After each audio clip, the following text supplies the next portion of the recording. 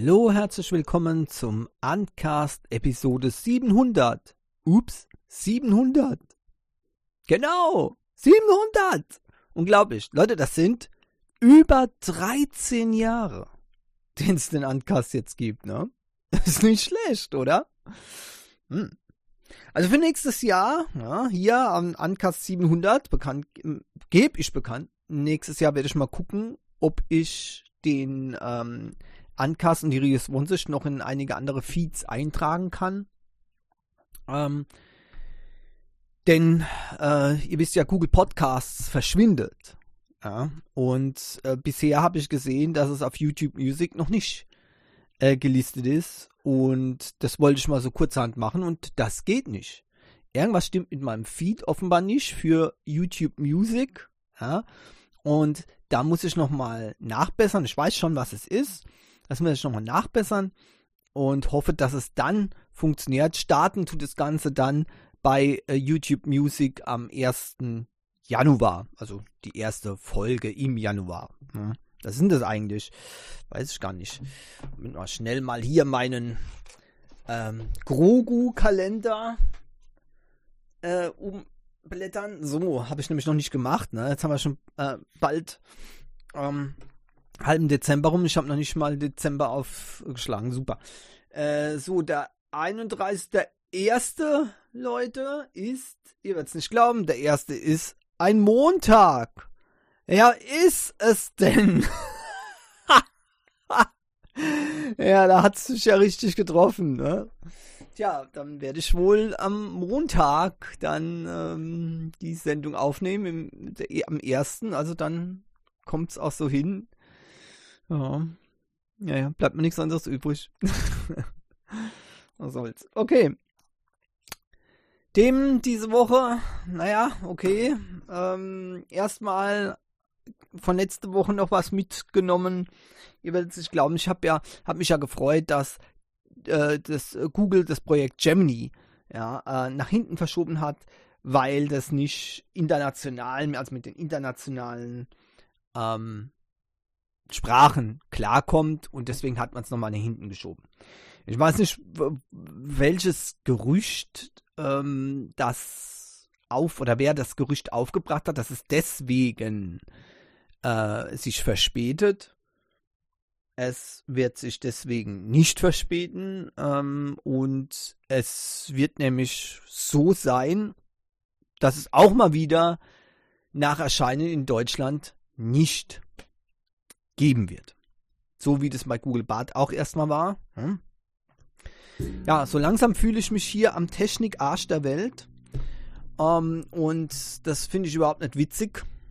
Ich muss ganz ehrlich gesagt mittlerweile das jede Woche feststellen und das geht mir auf den Zeiger. Ich glaube, so langsam muss ich wirklich das Land verlassen, bevor es zu spät ist. Also ich finde das nicht gut. Ich finde es absolut nicht okay. Wer jetzt Schuld dran hat, weiß ich nicht. Sicherlich hat sich Europa, ich habe es heute in der Rios-Wochensicht auch schon mal gesagt, technisch natürlich weit ins Ausgeschossen durch immer verrücktere Reglementierungen, aber auch durch fehlende eigene Innovation. Wenn man irgendwas sagt, nee, das geht so nicht, dann muss man es aber auch selbst anders machen können. Nichts passiert hier und deswegen ist es natürlich schlimm, aber auf der anderen Seite gebe ich auch Google die Schuld, die hätten durchaus warten können, so wie ich das auch ursprünglich dann letzte Woche gedacht habe, bis es dann eben wieder veröffentlicht wird, dieses Gemini, damit eben hier mal eine Einheitlichkeit stattfindet und wo man dann nicht raushängen lässt, dass man die A-Karte gezogen hat, nur weil man eben nicht von mir aus in den USA wohnt oder so. Oder wo das dann eben in welchen Regionen das dann eben rauskommt.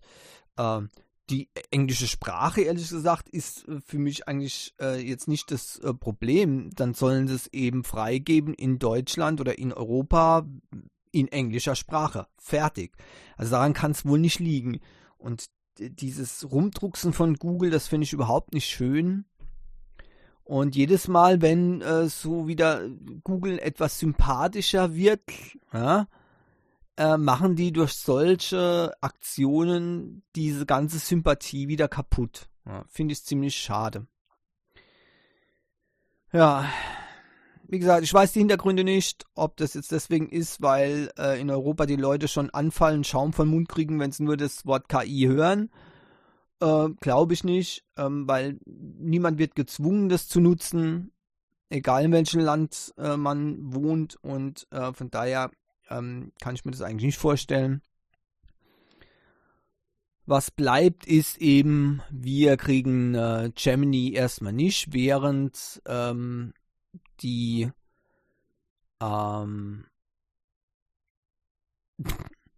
Entschuldigung, ja, ich habe gerade das eben nochmal in der Nachricht gelesen.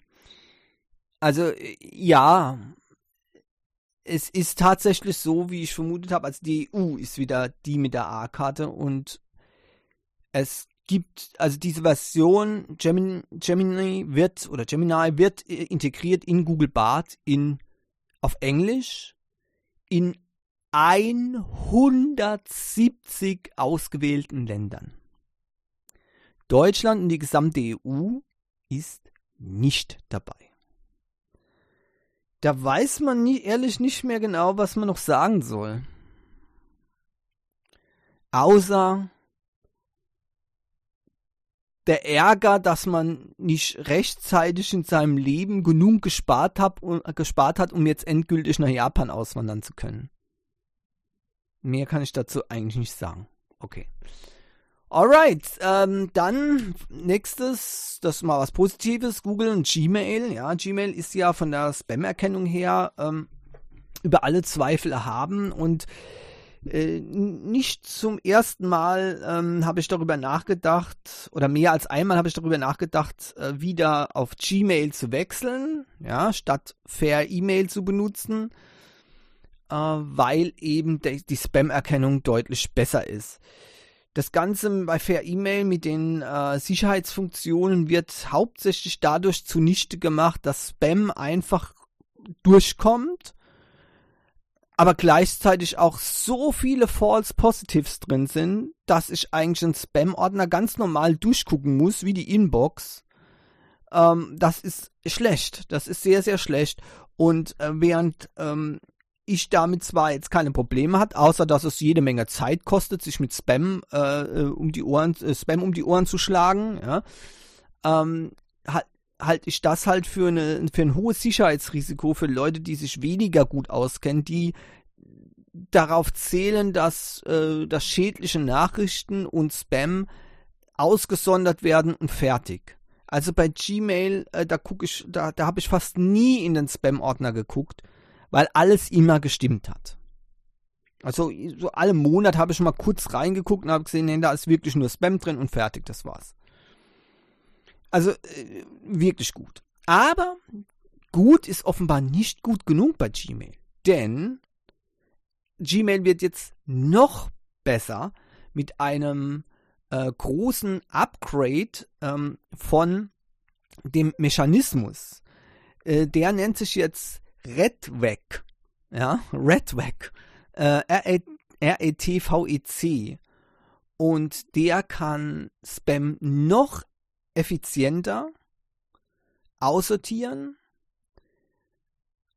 Die Erkennung ist wesentlich höher, um 38% besser, bei gleichzeitigem effizienterem Arbeiten. Das bedeutet, dass diese Routinen erstmal weniger Platz brauchen, ja, und 20% weniger False Negatives haben. Also gut, dürfte dann auf kleinem Niveau sein, denn ich habe vielleicht höchstens 1%, wenn überhaupt, False Negative gehabt, noch nicht mal. Also ich würde gefühlt sagen, noch nicht mal 1%. Und jetzt wird es nochmal 20% von dem 1%. Weniger cool, alles klar, wunderbar. So. Und die Power, die dadurch, also die benötigt wird, also den Stromverbrauch oder die Rechenleistung, sagen wir mal eher die Rechenleistung, ja, ist um 83% gefallen. Das heißt, weniger Energieverbrauch, effizienter, bessere Spam-Erkennung und weniger False Negatives. Das ist einfach super genial. Und dieser diese Red-Weg-Routine wurde bei Google Research entwickelt und ist übrigens komplett Open Source. Also Leute wie eben dieser Entwickler von Fair E-Mail, der mir auf einer Mail hin knallhart geantwortet hat, dass das Spam quasi nicht sein Problem ist und nicht das Problem von Fair E-Mail, sondern dass das ein Serverproblem ist, das sollen gefälligst die Serverbetreiber machen. Die könnten solche Sachen, also solche Routine einfach einbinden in ihre Software und fertig. Ja. Tja, vollkommen Open Source, aber will man ja nicht wissen, ne, weil es vom bösen Google kommt.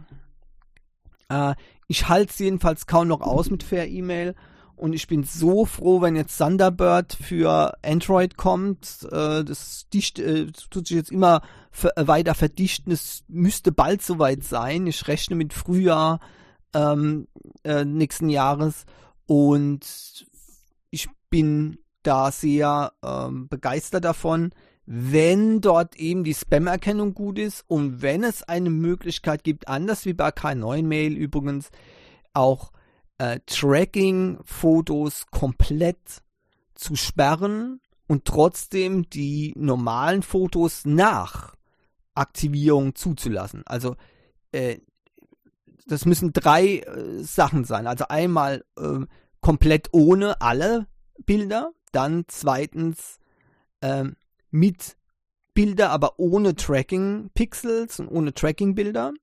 Ja. Und natürlich die dritte Möglichkeit, nur reiner Text. Auch das ist wichtig. So. Und das bietet momentan halt nur Fair E-Mail, das muss man klar sagen. Von dieser Warte aus ist Fair E-Mail auch sehr, sehr gut.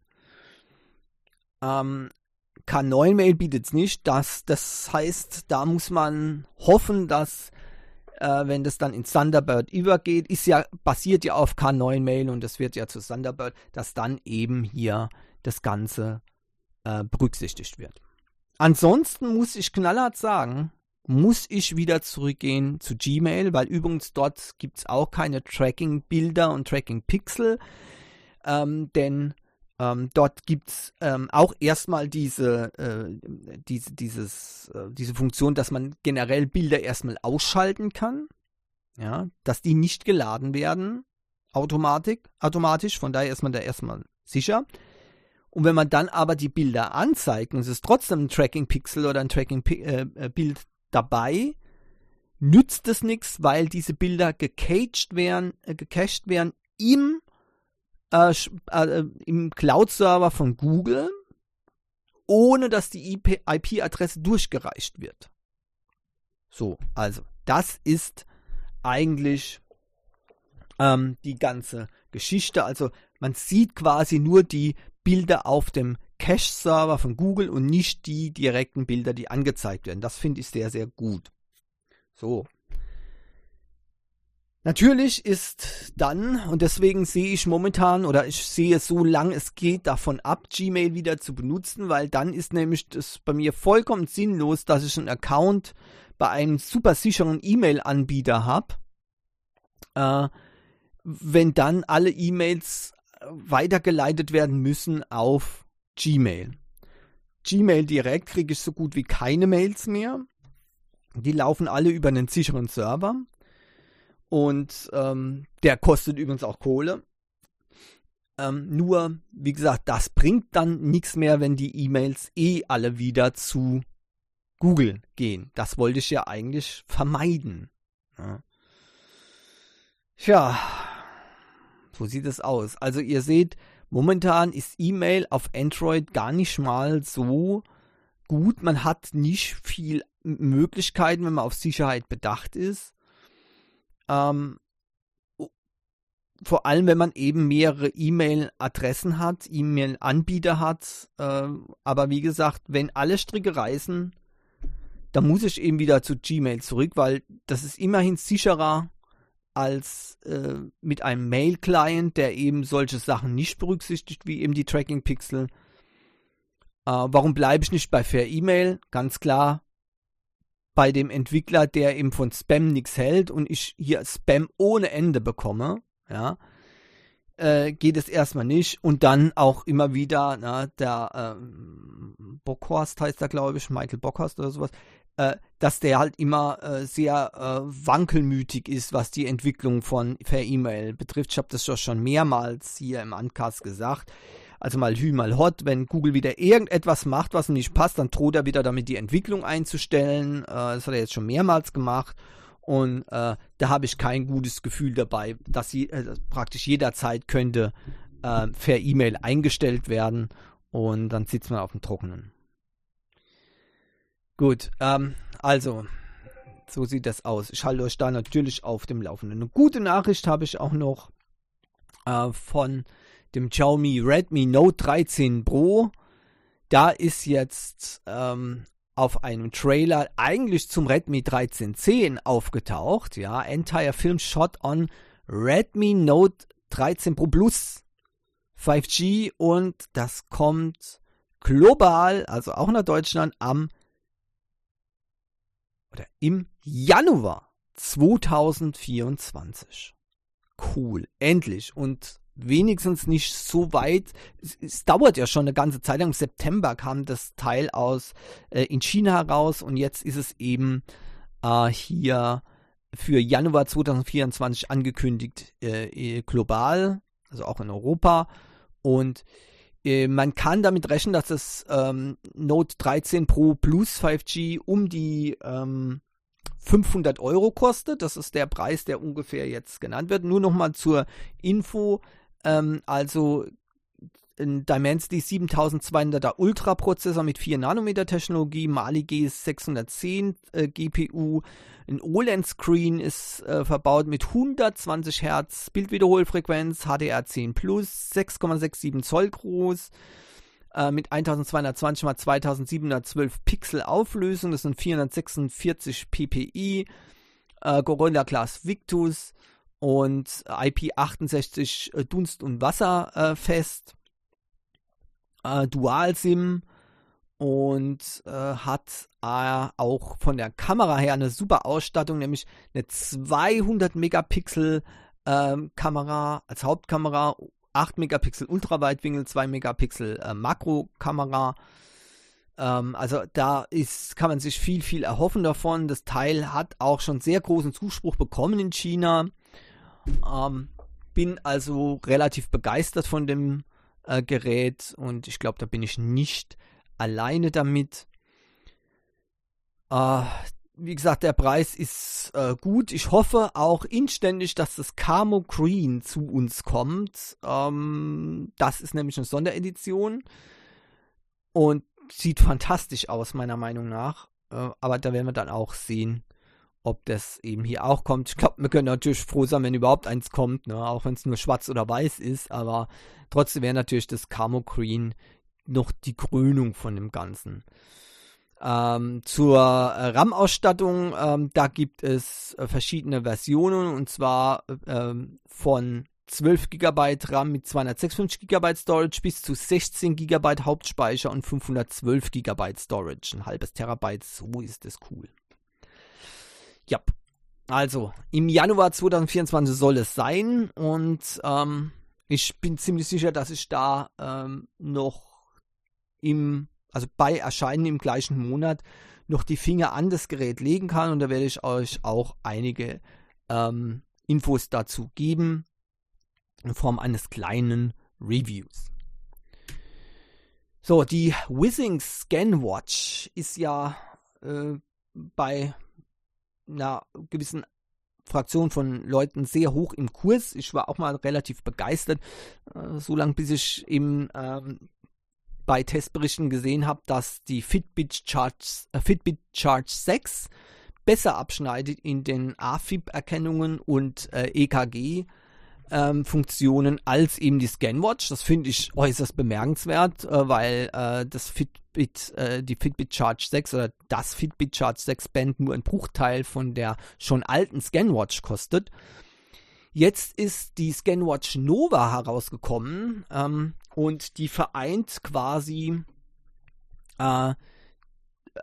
die Funktionen von der ScanWatch mit dem Look und der Robustheit einer Taucheruhr.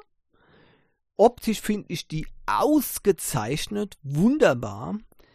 Und die hat ebenfalls die EKG-Funktion dann drin. Allerdings ist nicht zu erwarten, dass die unbedingt besser ist. Jedenfalls wurde da nichts dahingehend gesagt. Die Sache ist, die sieht auch wirklich toll aus, aber das Problem ist, dass das Gerät tatsächlich, ihr werdet es kaum glauben, 599 € kostet. Jetzt könnte man sagen, ja gut, okay, es ist ja eine Smartwatch und das ist sicherlich nicht die teuerste Smartwatch, klar. Aber man muss auch einsehen, das ist ein Smartwatch-Hybrid. Das ist also keine vollständige Smartwatch in dem Sinne, denn das Display, das elektronische Display, das Smartwatch-Display ist also nur ein kleiner Kreis auf dem Zifferblatt von der Uhr. Und das heißt, da muss man schon sagen, für die schlechten Funktionen, was zum Beispiel Nachrichten anbetrifft, oder dass eben auch zum Beispiel kein Wear OS drauf ist. Ich meine, normalerweise ist es kein Problem. Fitbit Charge 6 hat auch kein Wear OS drauf, ja. Aber da ist der Preis anders, 149 gegen 599. Aber lassen wir mal das Wear OS außen vor. Nur wie gesagt, auf dem kleinen Display ist halt die Anzeige von Nachrichten. Ja, man wird benachrichtigt, wenn eine eintrifft, aber das ist halt nichts Halbes und nichts Ganzes. Ja, und auch viele andere Funktionen, die man selbst von billigen Smartwatches gewohnt ist, die eben kein Wear OS drauf haben, aber eben andere Funktionen hier, wie zum Beispiel bei meiner Honor Pro, wie auch immer, ja, ich weiß nicht genau mehr, wie die Bezeichnung ist, die ist schon zu alt. Und wenn ich da dann sehe, die schönen Zifferblätter und so weiter und die Funktionen eben, zum Beispiel auch die Anzeige von Aktivitätsaufzeichnungen, da braucht man das ganze Display dazu und nicht nur ein winzig kleines Teil, ja. Ich kann eine Musik mitsteuern und die Wettervorhersage, klar, das geht alles auch hier nur die minimalsten Informationen werden da dann eben auf einen Blick angezeigt. Das ist genau das Problem. Und die große Stärke eben von der ScanWatch ist eben das EKG und siehe da, bei dem Vorgänger jedenfalls war es so, dass die Fitbit sogar besser war als die ScanWatch. Und das ist dann eben schon, bedenklich. Verstehen Sie? Verstehen Sie, was ich damit meine? Ja. Nee, also bevor ich jetzt anfange, euch zu siezen, vor lauter Entsetzen, dass das Teil 600 € kostet, gehe ich einfach mal weiter. Ich habe hier auch nochmal nachgeguckt, eben im Hintergrund auf der Seite, und es ist tatsächlich so, dass da nicht darauf hingewiesen wird, dass hier die EKG-Funktion irgendwie verbessert wurde. Ja. Das finde ich eben schlecht. Ja. Gut, wie auch immer, ScanWatch Nova, selbst wenn die Funktionen jetzt marginal besser wären als jetzt bei dem Vorgängermodell, muss ich ganz klar sagen, bei dem Preis ist es eben für eine halbe Smartwatch, finde ich, nicht mehr okay. Ja, ganz einfach. So sehe ich die Sache. Dann lieber ein Fitbit-Band, versteckt eher auf dem rechten Arm, und links dann eine normale Casio G-Shock oder Pro-Track, und dann hat man alles, was man braucht. Genau. So, HTC ist zurück. Nicht, dass sie schon mal weg gewesen wären. Ja, die waren schon mal fast weg. Ja. Ihr könnt euch vielleicht noch dunkel erinnern, HTC hat mal seine gesamte Smartphone-Branche, Sparte meine ich, an Google verkauft. Und da waren eigentlich alle der Meinung, inklusive mir, dass es das dann jetzt war für HTC. Dann habe ich mich gewundert, dass doch noch Low-End-Geräte herausgekommen sind von HTC und in letzter Zeit kamen sogar etwas bessere Geräte heraus. Also nicht nur äußerste Low-End-Teile, sondern auch wieder etwas bessere Geräte. Und jetzt ist die Katze aus dem Sack. HTC sagt, sie bleiben dabei, es werden neue Smartphones immer released werden, ja, für die vorhersehbare Zukunft. Also HTC wird weiter Telefone anbieten. Das ist schon mal was. HTC war mal sehr, sehr bekannt im Android-Bereich. Ich sage nur, das allererste Android-Gerät war ein HTC. Das HTC G1 hat es bei uns geheißen. Ja, ich glaube HTC Dream war das in den USA. Das war natürlich ein Meilenstein und von daher finde ich es eigentlich ganz gut. Nur, ich frage mich immer, die haben diese Sparte jetzt, die komplette Sparte mit allen Mitarbeitern quasi an Google verkauft. Jetzt fangen die wieder an damit. Ich weiß nicht genau, warum man so etwas tut, aber vor allem was von eben diesem alten HTC noch übrig geblieben ist, ich weiß es nicht. Aber okay, auf jeden Fall gibt es weiterhin HTC Smartphones und egal wie die sind, egal wer die jetzt oder ob die jetzt dem alten Geist entsprechen oder nicht, spielt keine Rolle. Je mehr verschiedene Anbieter es gibt, desto besser. Und HTC könnte da durchaus im Midrange-Bereich vielleicht in Zukunft auch noch ein Wörtchen damit sprechen. Ja, denke schon. So, in Indien, da geht es jetzt rund, und zwar, Indien hat ja nicht so eine lasche Regierung jetzt wie die EU. Ich sage das jetzt bewusst. Denn die verlangen von Apple den Umstieg auf USB-C. Aber nicht wie die EU nur für die neuen Geräte, sondern auch für die alten Geräte. Also das heißt, Apple bietet ja immer noch zum Beispiel das iPhone 14 an. Ich glaube sogar noch das iPhone 13. Offiziell, neu, zum Kaufen. Und diese Geräte, die dürfen dann nicht mehr verkauft werden. Denn dort zählt nämlich nicht nur neu hergestellte Geräte, sondern ab dem Datum, ab dem Stichtag, alle neu verkauften Geräte. Das heißt, dass Apple seine alten iPhones nicht mehr in Indien verkaufen könnte, es sei denn, sie würden die nachträglich umrüsten auf USB-C. Und dabei können die nicht einfach so einen Adapter dazulegen, wie das bei der EU ist, sondern es muss auch technisch ein USB-C-Anschluss sein am Gerät. Tja, die sind halt nicht so luftig locker Larifari wie die EU, ja, so, ja, niemand auf die Füße treten, sondern die sagen, hier, ne, das haben wir verabschiedet, das müsst ihr jetzt machen oder es geht rund, fertig. So, Apple probiert natürlich jetzt, das noch zu verhindern, ja, und droht natürlich, weil es sollen ja, die iPhone-Produktion in Indien soll ja stark angezogen werden. Und die sind sich nicht zu schade, Apple zu drohen, das, haben die knallhart gesagt, wenn es da keine Ausnahmeregelung gibt, beziehungsweise eine längere Übergangsregelung, dann hat das Auswirkungen auf die iPhone-Produktion in Indien.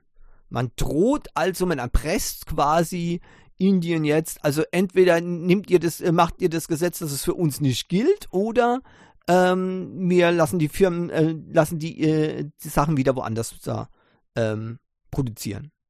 Cool. Von daher, ja, mal gucken, was Indien macht. Also in der Vergangenheit hat sich Indien eigentlich nicht gern erpressen lassen, sondern ist dann eher noch härter vorgegangen. Vielleicht war das auch kein so guter Schachzug von Apple. Ich weiß allerdings auch nicht, wie groß der Einfluss von Apple in Indien ist, weil natürlich das auch die iPhone-Produktion nach Indien zu verlagern, was ja Apple vorhat, ist natürlich schon ein Multimilliarden-Dollar-Geschäft und ich weiß natürlich nicht, ob das vielleicht dann auch trotzdem noch eine Rolle spielt. Ne? Jedenfalls gegenüber China hat Indien auch schon klare Kante gezeigt, ja, und hat eben solche Sachen knallhart durchgesetzt, ohne Rücksicht auf Verluste. Ja. Mal sehen, wie das jetzt hier der Fall ist. Also, ne, so macht man eine Regelung richtig, nicht nur für alle neu entwickelten Geräte, sondern für alle neu verkauften Geräte.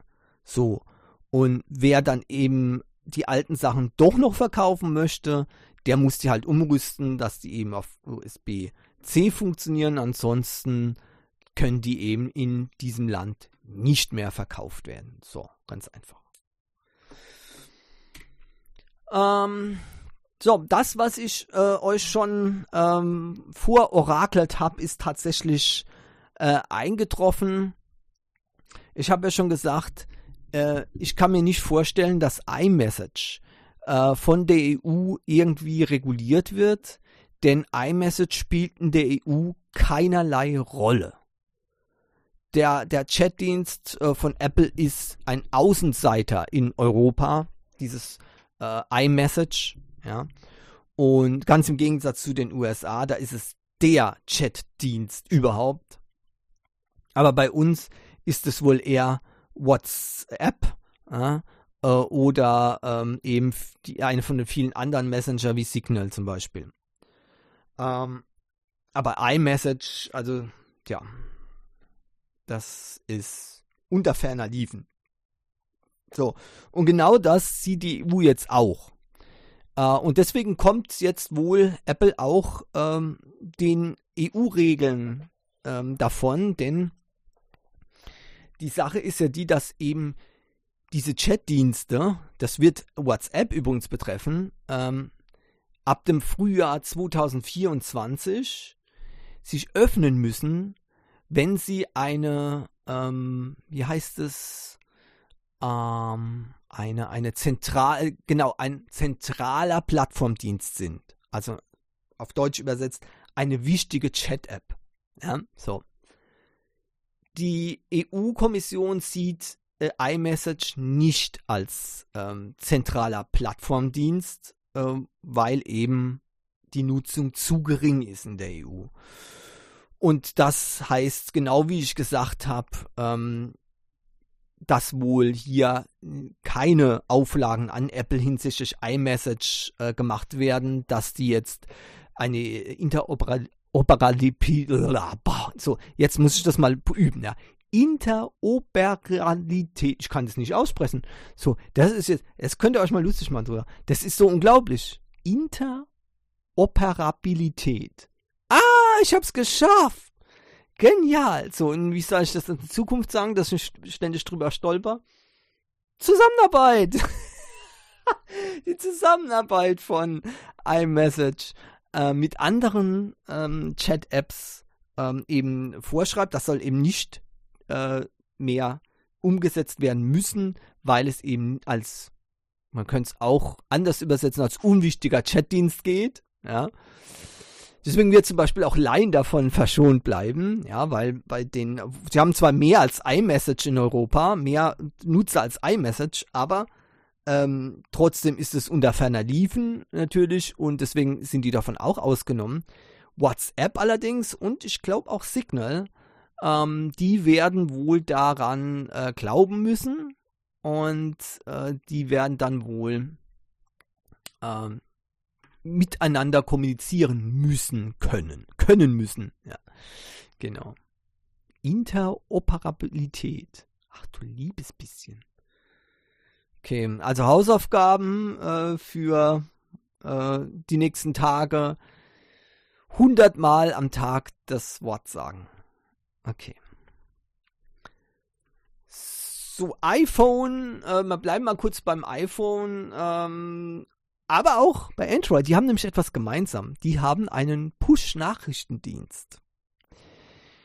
Und jetzt stellt sich schon die Frage, beziehungsweise die hat sich eigentlich schon lange gestellt. Ich habe mich das schon immer gefragt, aber ich habe mich gar nicht getraut, irgendwie das öffentlich zu hinterfragen, denn ich habe gedacht, naja, das kann ja nicht sein, da mache ich irgendwie einen Denkfehler.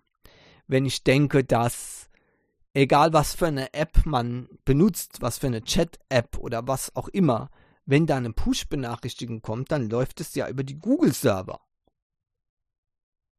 Erstmal ist die Frage natürlich, das kann ich so nicht beantworten, ob die auch verschlüsselt sind. Ende zu Ende verschlüsselt werden diese Push-Nachrichten aber wohl nicht sein. Deswegen müssen wirklich sichere Messenger auf keinen Fall den Push-Nachrichtendienst nutzen von Google. Und das ist also wert nachzugucken, wenn man wirklich darauf Wert legt. Wie zum Beispiel viele Nutzer von Signal legen darauf Wert. Da muss man ganz genau nachgucken, ob eben solche Apps den Push-Nachrichtendienst benutzen oder eben nicht. Ich meine, bei WhatsApp sind sowieso alle Perlen vor die Säue geworfen. Da würde es mir keine Rolle spielen. Wer WhatsApp benutzt, ist von Datenschutz unter ferner liefen. Ja? Aber wenn jetzt zum Beispiel jemand Telegram oder Signal benutzt, ja, dann muss klar sein, dass die auch keine Push-Nachrichten nutzen von Google. Und da bin ich ehrlich gesagt momentan überfragt. Aber Fakt ist, alle die Dienste, die eben, oder Apps, die eben Push-Nachrichten benutzen, laufen die Daten über Google-Server bzw. Apple-Server. Ja. Das ist interessant. Und es stellt sich halt auch die Frage, wie werden die übermittelt? Also ich kann mir nicht vorstellen, dass die unverschlüsselt übertragen werden, aber Ende zu Ende verschlüsselt, ja. Das ist wieder die Frage, ja. Beziehungsweise ich kann mir das da auch nicht vorstellen, dass Ende zu Ende verschlüsselt ist, ja.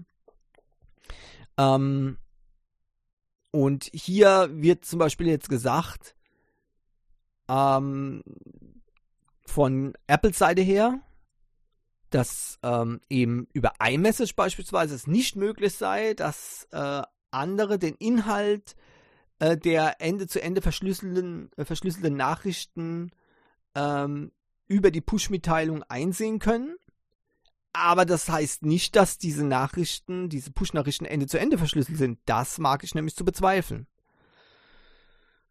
Ja, also irgendwo ist es nicht ganz konsistent.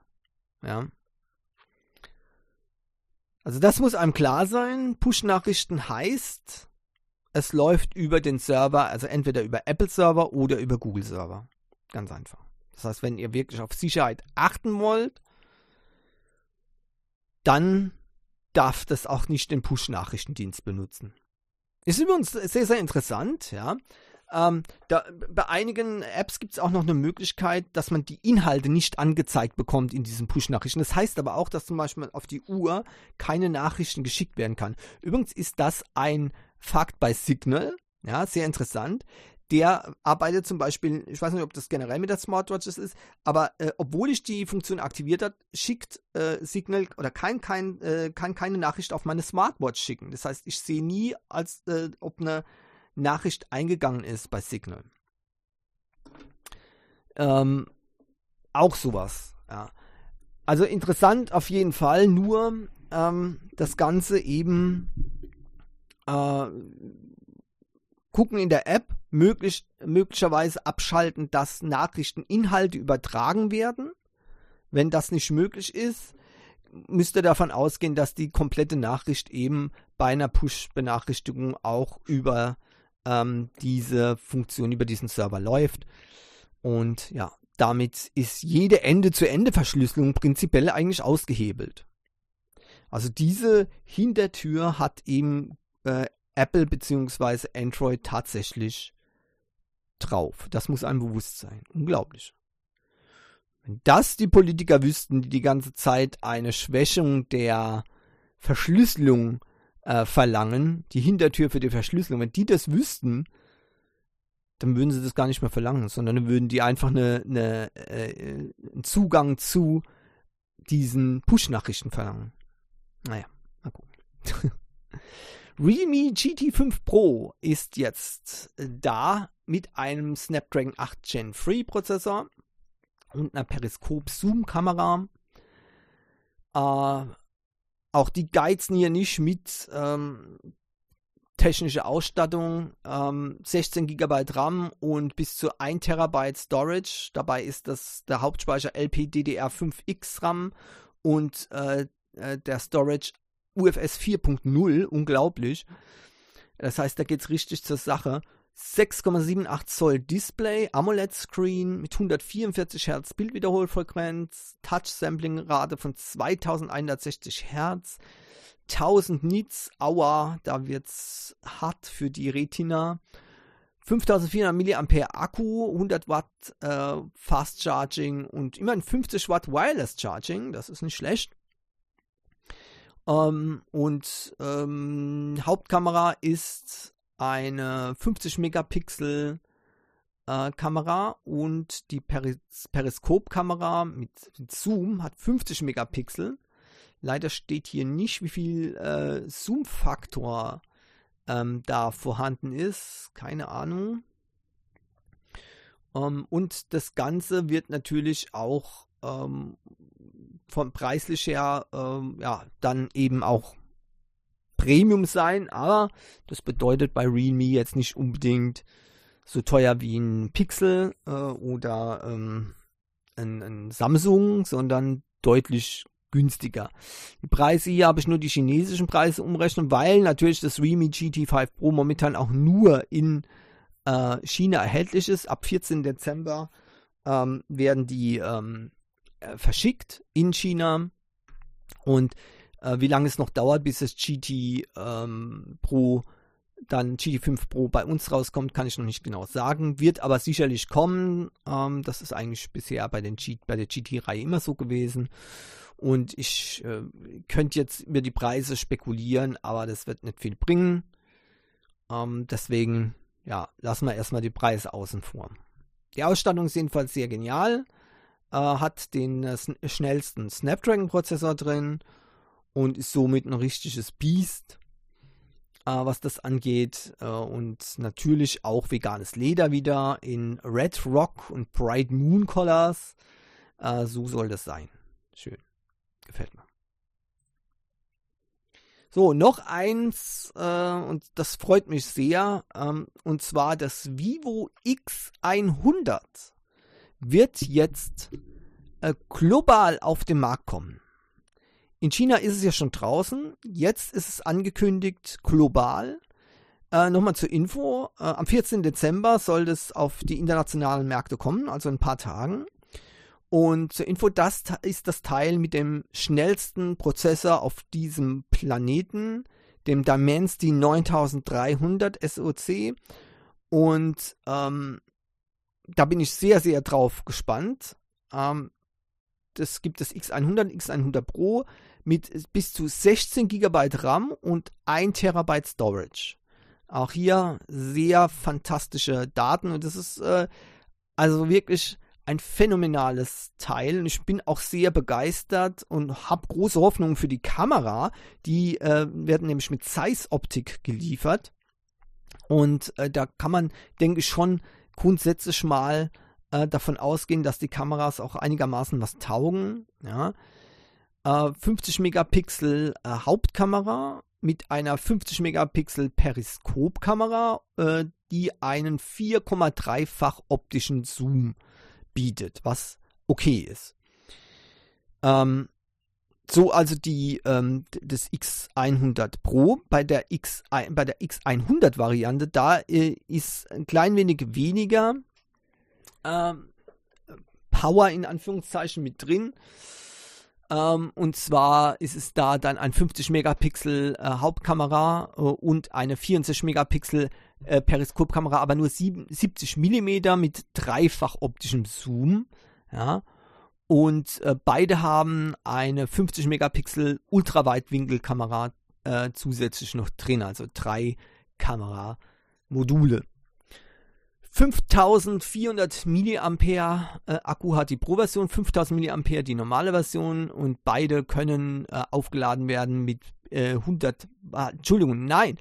die X100-Version kann 120 Watt aufgeladen werden und die 5400er-Version bzw. die Pro-Version dann mit 100 Watt und 50 Watt Wireless-Modus. Die Komplettausstattung ist schon ziemlich ähnlich wie das Realme GT5 Pro übrigens, ja. Nur eben mit dem etwas schnelleren Dimensity-Prozessor und eben noch ein Tick bessere Kameras. Ich finde es sehr, sehr cool, dass die jetzt tatsächlich offiziell also global ausgeliefert werden, damit eben auch nach Deutschland kommen. Finde ich richtig genial. Launch-Event, wie gesagt, am 14. Dezember um 19 Uhr wird es gezeigt. Und ich bin jetzt schon sehr, sehr gespannt darauf. Das könnte nämlich die Alternative für mich sein, falls es mit dem Sony Xperia 1 Mark VI nicht klappen sollte, wenn irgendwelche große Fauxpas dabei sind oder der Preis noch abgehobener wird, dann wäre das hier die Alternative. Billig ist das Teil nicht. Das ist ein High-End-Gerät, absolut top. Ja. Und das muss man eben berücksichtigen, aber das wird bei weitem nicht so teuer sein, eben wie das Sony Xperia. Und ich denke auch, es wird deutlich unter den Preisen vom Pixel Pro liegen. Von daher sogar vielleicht vom normalen Pixel liegen. Ich halte das als Alternative für das Sony auf jeden Fall mal im Auge. Gute Kameras, extrem gute Ausstattung, den schnellsten Prozessor.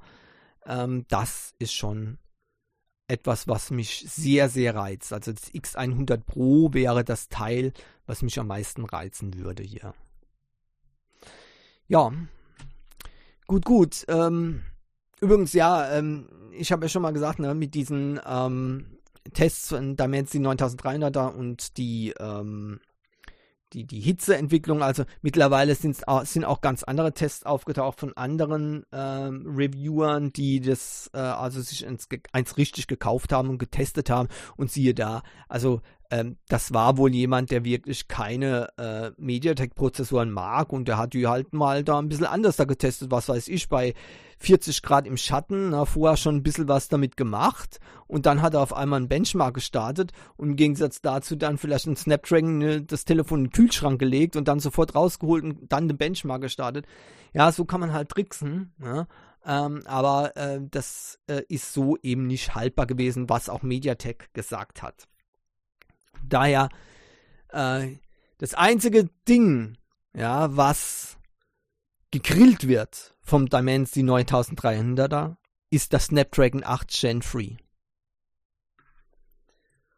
Okay, so, dann haben wir noch eine Kleinigkeit, beziehungsweise auch keine Kleinigkeit. Xiaomi bringt jetzt unter der günstigen Mijia-Marke, ja, ein LCD-Blackboard heraus mit 39 Zoll Display. Splitscreen-Support, ja, und jetzt denkt man, Moment mal, was soll das dann sein? Ja, 39 Zoll, ja genau, das ist also wirklich wie so ein Whiteboard, ja, nur eben auf elektronisch als LCD-Board, dann müsste man es Blackboard sagen, ja, und die Preise in China für das Teil ist einfach unfassbar, ja. Ich meine, es hat keine besonders ausgefuchsten Funktionen, aber ich meine, so ein Teil für $33 oder $42, ja, das ist schon genial. Und das ersetzt eben Whiteboards bei Vorträgen, bei Firmen und so weiter. Ja, die müssen dann nicht mehr mit einem Stift rumwursteln, ja, und dann mit einem Schwamm abwischen oder mit Kreide für die alten mit den Tafeln, ne? Furchtbar, gibt es heute noch. Sondern das wird halt jetzt elektronisch gemacht und da kann man eben hier was drauf machen, ja, und dann löschen. Mehr gibt's da nicht, ja, also das ist kein Grafikboard oder ähnliches, sondern das ist einfach eine Tafel, auf der man schreiben kann, elektronisch, eine LCD-Tafel, und dann kann man das wieder löschen, wenn man damit fertig ist, auf Knopfdruck und fertig, ja. Viel, viel besser, viel, viel schneller, effizienter. Seht ihr, das ist Hightech im Gegensatz zur Low-Tech, ja, ein Whiteboard mit Stiften und die man dann rumwursteln muss, ja, rumputzen muss, da immer sauber machen muss und wehe, es kommt einer und denkt, ne, er hat seinen eigenen Stift, ein Edding, ne, und dann ist nichts mehr mit abputzen. Ja, also das sieht man als noch die Spuren. Ne? Manchmal machen die das dann in unglaublicher Schrubbarbeit, kriegen die dann wieder ab, ja. Aber man sieht immer noch so den Schatten da. Da kann man gleich sagen, ach, da hat mal wieder jemand mit dem Edding draufgeschrieben. Ja, genau. Entsprechend sehen dann die Tafeln eben aus. Und das hier ist für mich, so simpel das Teil auch ist, für mich ist das ein Synonym dafür, wie technische Produkte alte Produkte effizient ersetzen können. Richtig gut. Müsste nur noch bei uns geben, aber bei uns, ja,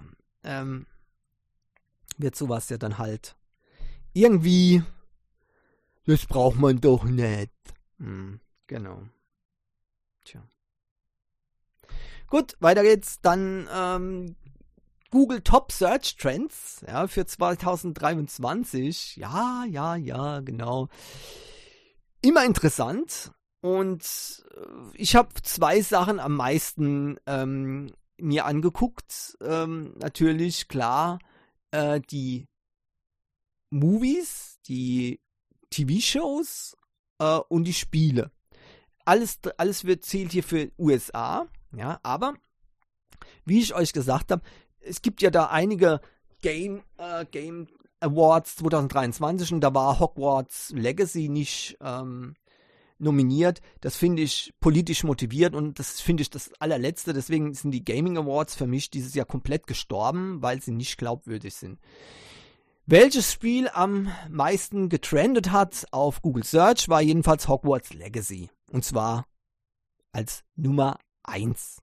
Danach Connections und dann Baldur's Gate 3 auf Platz 3 und Starfield war auf Platz 4, Diablo 4 auf Platz 5, Legend of Zelda Tears of Kingdom auf Platz 6 und die anderen schenke ich mir jetzt mal. So sieht es aus. Cool, also Hogwarts Legacy, the best of 2023. Ganz einfach. So, und bei den Movies war Barbie Nummer 1. Yay! Den habe ich mir sofort angucken müssen. Den habe ich sogar im Home Cinema Programm von Amazon Prime geholt, ja, für einen abartigen Preis. Aber ich musste es sehen. Dann Nummer 2 Oppenheimer. Da warte ich, bis der in Prime Video kostenlos gibt. Sound of Freedom, Everything, Everywhere, All at Once auf Platz Nummer 4. Das fand ich sehr, sehr schön. Den muss ich mir auch noch angucken. Guardians of the Galaxy Volume 3 auf Platz 5 und The Super Mario Bros. Movie auf Platz 6. Cool. Dann die Shows war die Nummer 1 The Last of Us. Auch das war zu erwarten. Also hier keine Besonderheit. Dann gut, die Musiker, gut, dass die trenden, mir überhaupt nichts sagen. Also nicht eine einziger davon, ehrlich, nicht ein einziger davon in der Top 10 habe ich, dessen Namen ich schon irgendwie mal gehört habe. Ja, also, okay. Und kurios ist vielleicht, bei Top Trending, how often, war der Ausdruck oder die Frage nach, how often do you think about the Roman Empire? Die Nummer 1. Aber da habe ich keinerlei Hintergrundinformationen, warum das die Nummer 1 war. Gibt es denn wirklich so viel Interesse am am römischen Imperium oder war das irgendwo so eine Art Trend oder ein Meme oder irgendwas auf irgendwo auf Facebook oder so, was ich ja nicht mitbekomme, 2023, ich weiß es nicht, jedenfalls, naja. Also, aussagekräftig ist es auf jeden Fall. Year in Search, natürlich nicht, was die Leute davon gehalten haben, aber immerhin, was die Leute interessiert hat. Ja, so sieht's aus, müsst ihr euch immer dran denken, wenn ihr etwas in die Suche eintippt. Auch wenn ihr es hasst, wenn ihr es nicht gut findet. Es zeigt, dass ihr euch dafür interessiert habt. Ja, genau. Also wenn ihr etwas nicht populär machen wollt, dann sucht nicht danach. Auch nicht anonym, weil das wird auch gecountet. So und so viele Leute haben eben das so gesucht, ob ja angemeldet war oder nicht, spielt ja keine Rolle. Also wenn ihr etwas nicht populär machen wollt, dann sucht nicht danach im Internet. Es ist schwer, es ist wirklich schwer. So, dann komme ich jetzt zur App der Woche. Und diesmal hat es was ganz anderes als normalerweise erwischt. Ein Lernprogramm. Unglaublich, haben wir schon lange nicht mehr gehabt. Und zwar war es, ich sag gleich mal den Namen, die App Kanji Dojo. Die gibt es im Play Store und bei F-droid. Und was macht die besonders? Ja, also zunächst mal die japanischen Schriftsysteme Hiragana, Katakana und natürlich die Kanji. Ja, die sind mehr oder minder schwer. Und bei den meisten Lernprogrammen für Japanisch, das ist hier übrigens keine richtige Sprachlern-App, sondern mehr eine Kanji-Lern-App und eben für Hiragana und Katakana ebenso. Aber bei fast allen Apps, auch wenn es darum geht, um die Schriftzeichen, haben die alle ein kleines Problem. Die zeigen einem nämlich nicht, wie man die Kanji schreiben soll. Weil abmalen ist nicht gut genug. Das ist ein großes Problem. Immer, wenn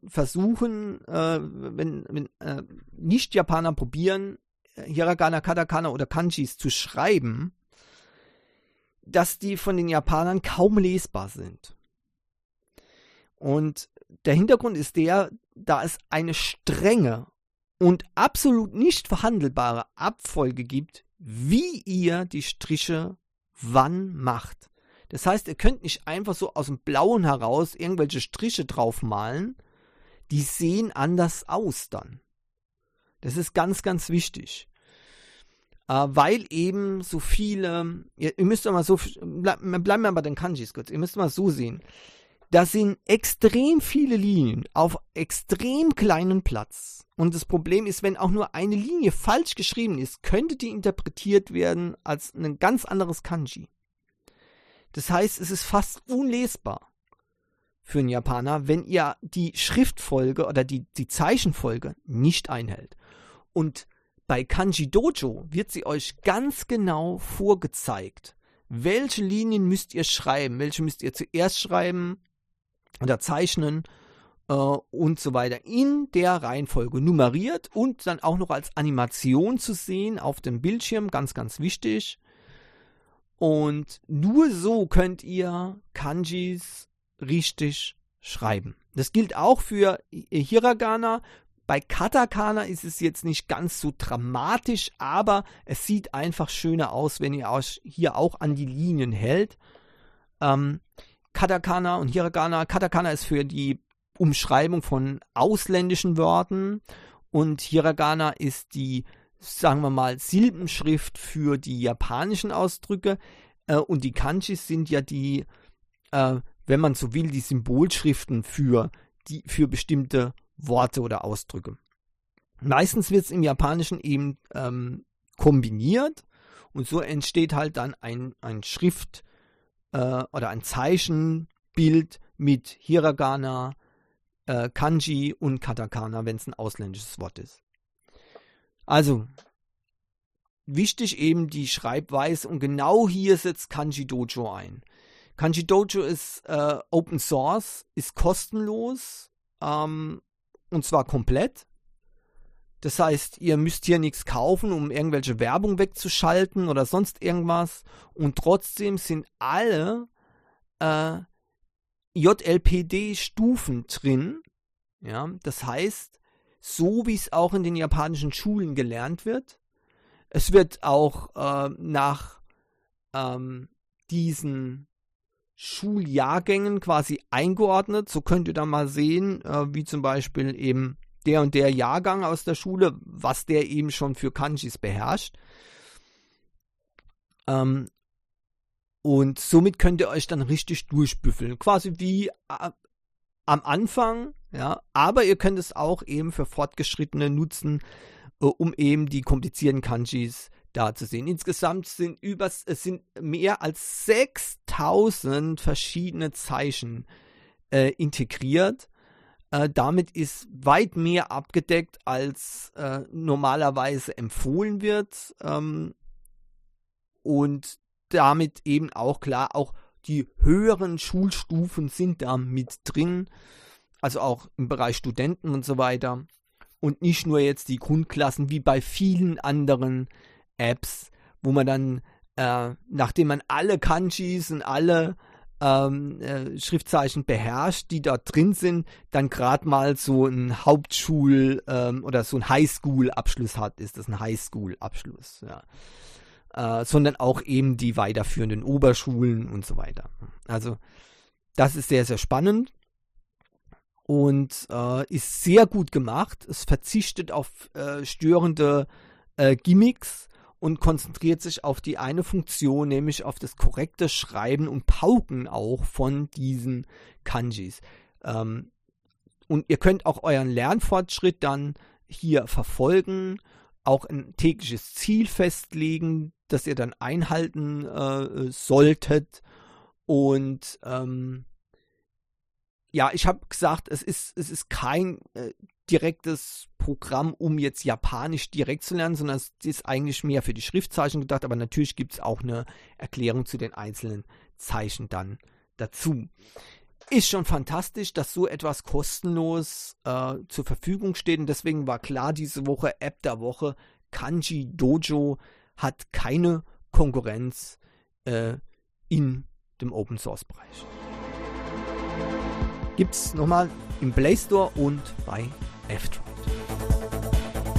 Damit sind wir auch am Ende für diese Woche vom AndCast. Vielen Dank, dass ihr wieder zugehört habt. Ich hoffe, es waren ein paar interessante Themen dabei. Und auch die App der Woche macht euch vielleicht Freude. Japanisch ist cool. Da merkt man die Technik. Ja, also vielen Dank, dass ihr zugehört habt. Ich wünsche euch eine schöne Woche. Bleibt gesund. Haltet die kleinen grünen Antennen steif. Und hoffentlich bis nächste Woche. Tschüss.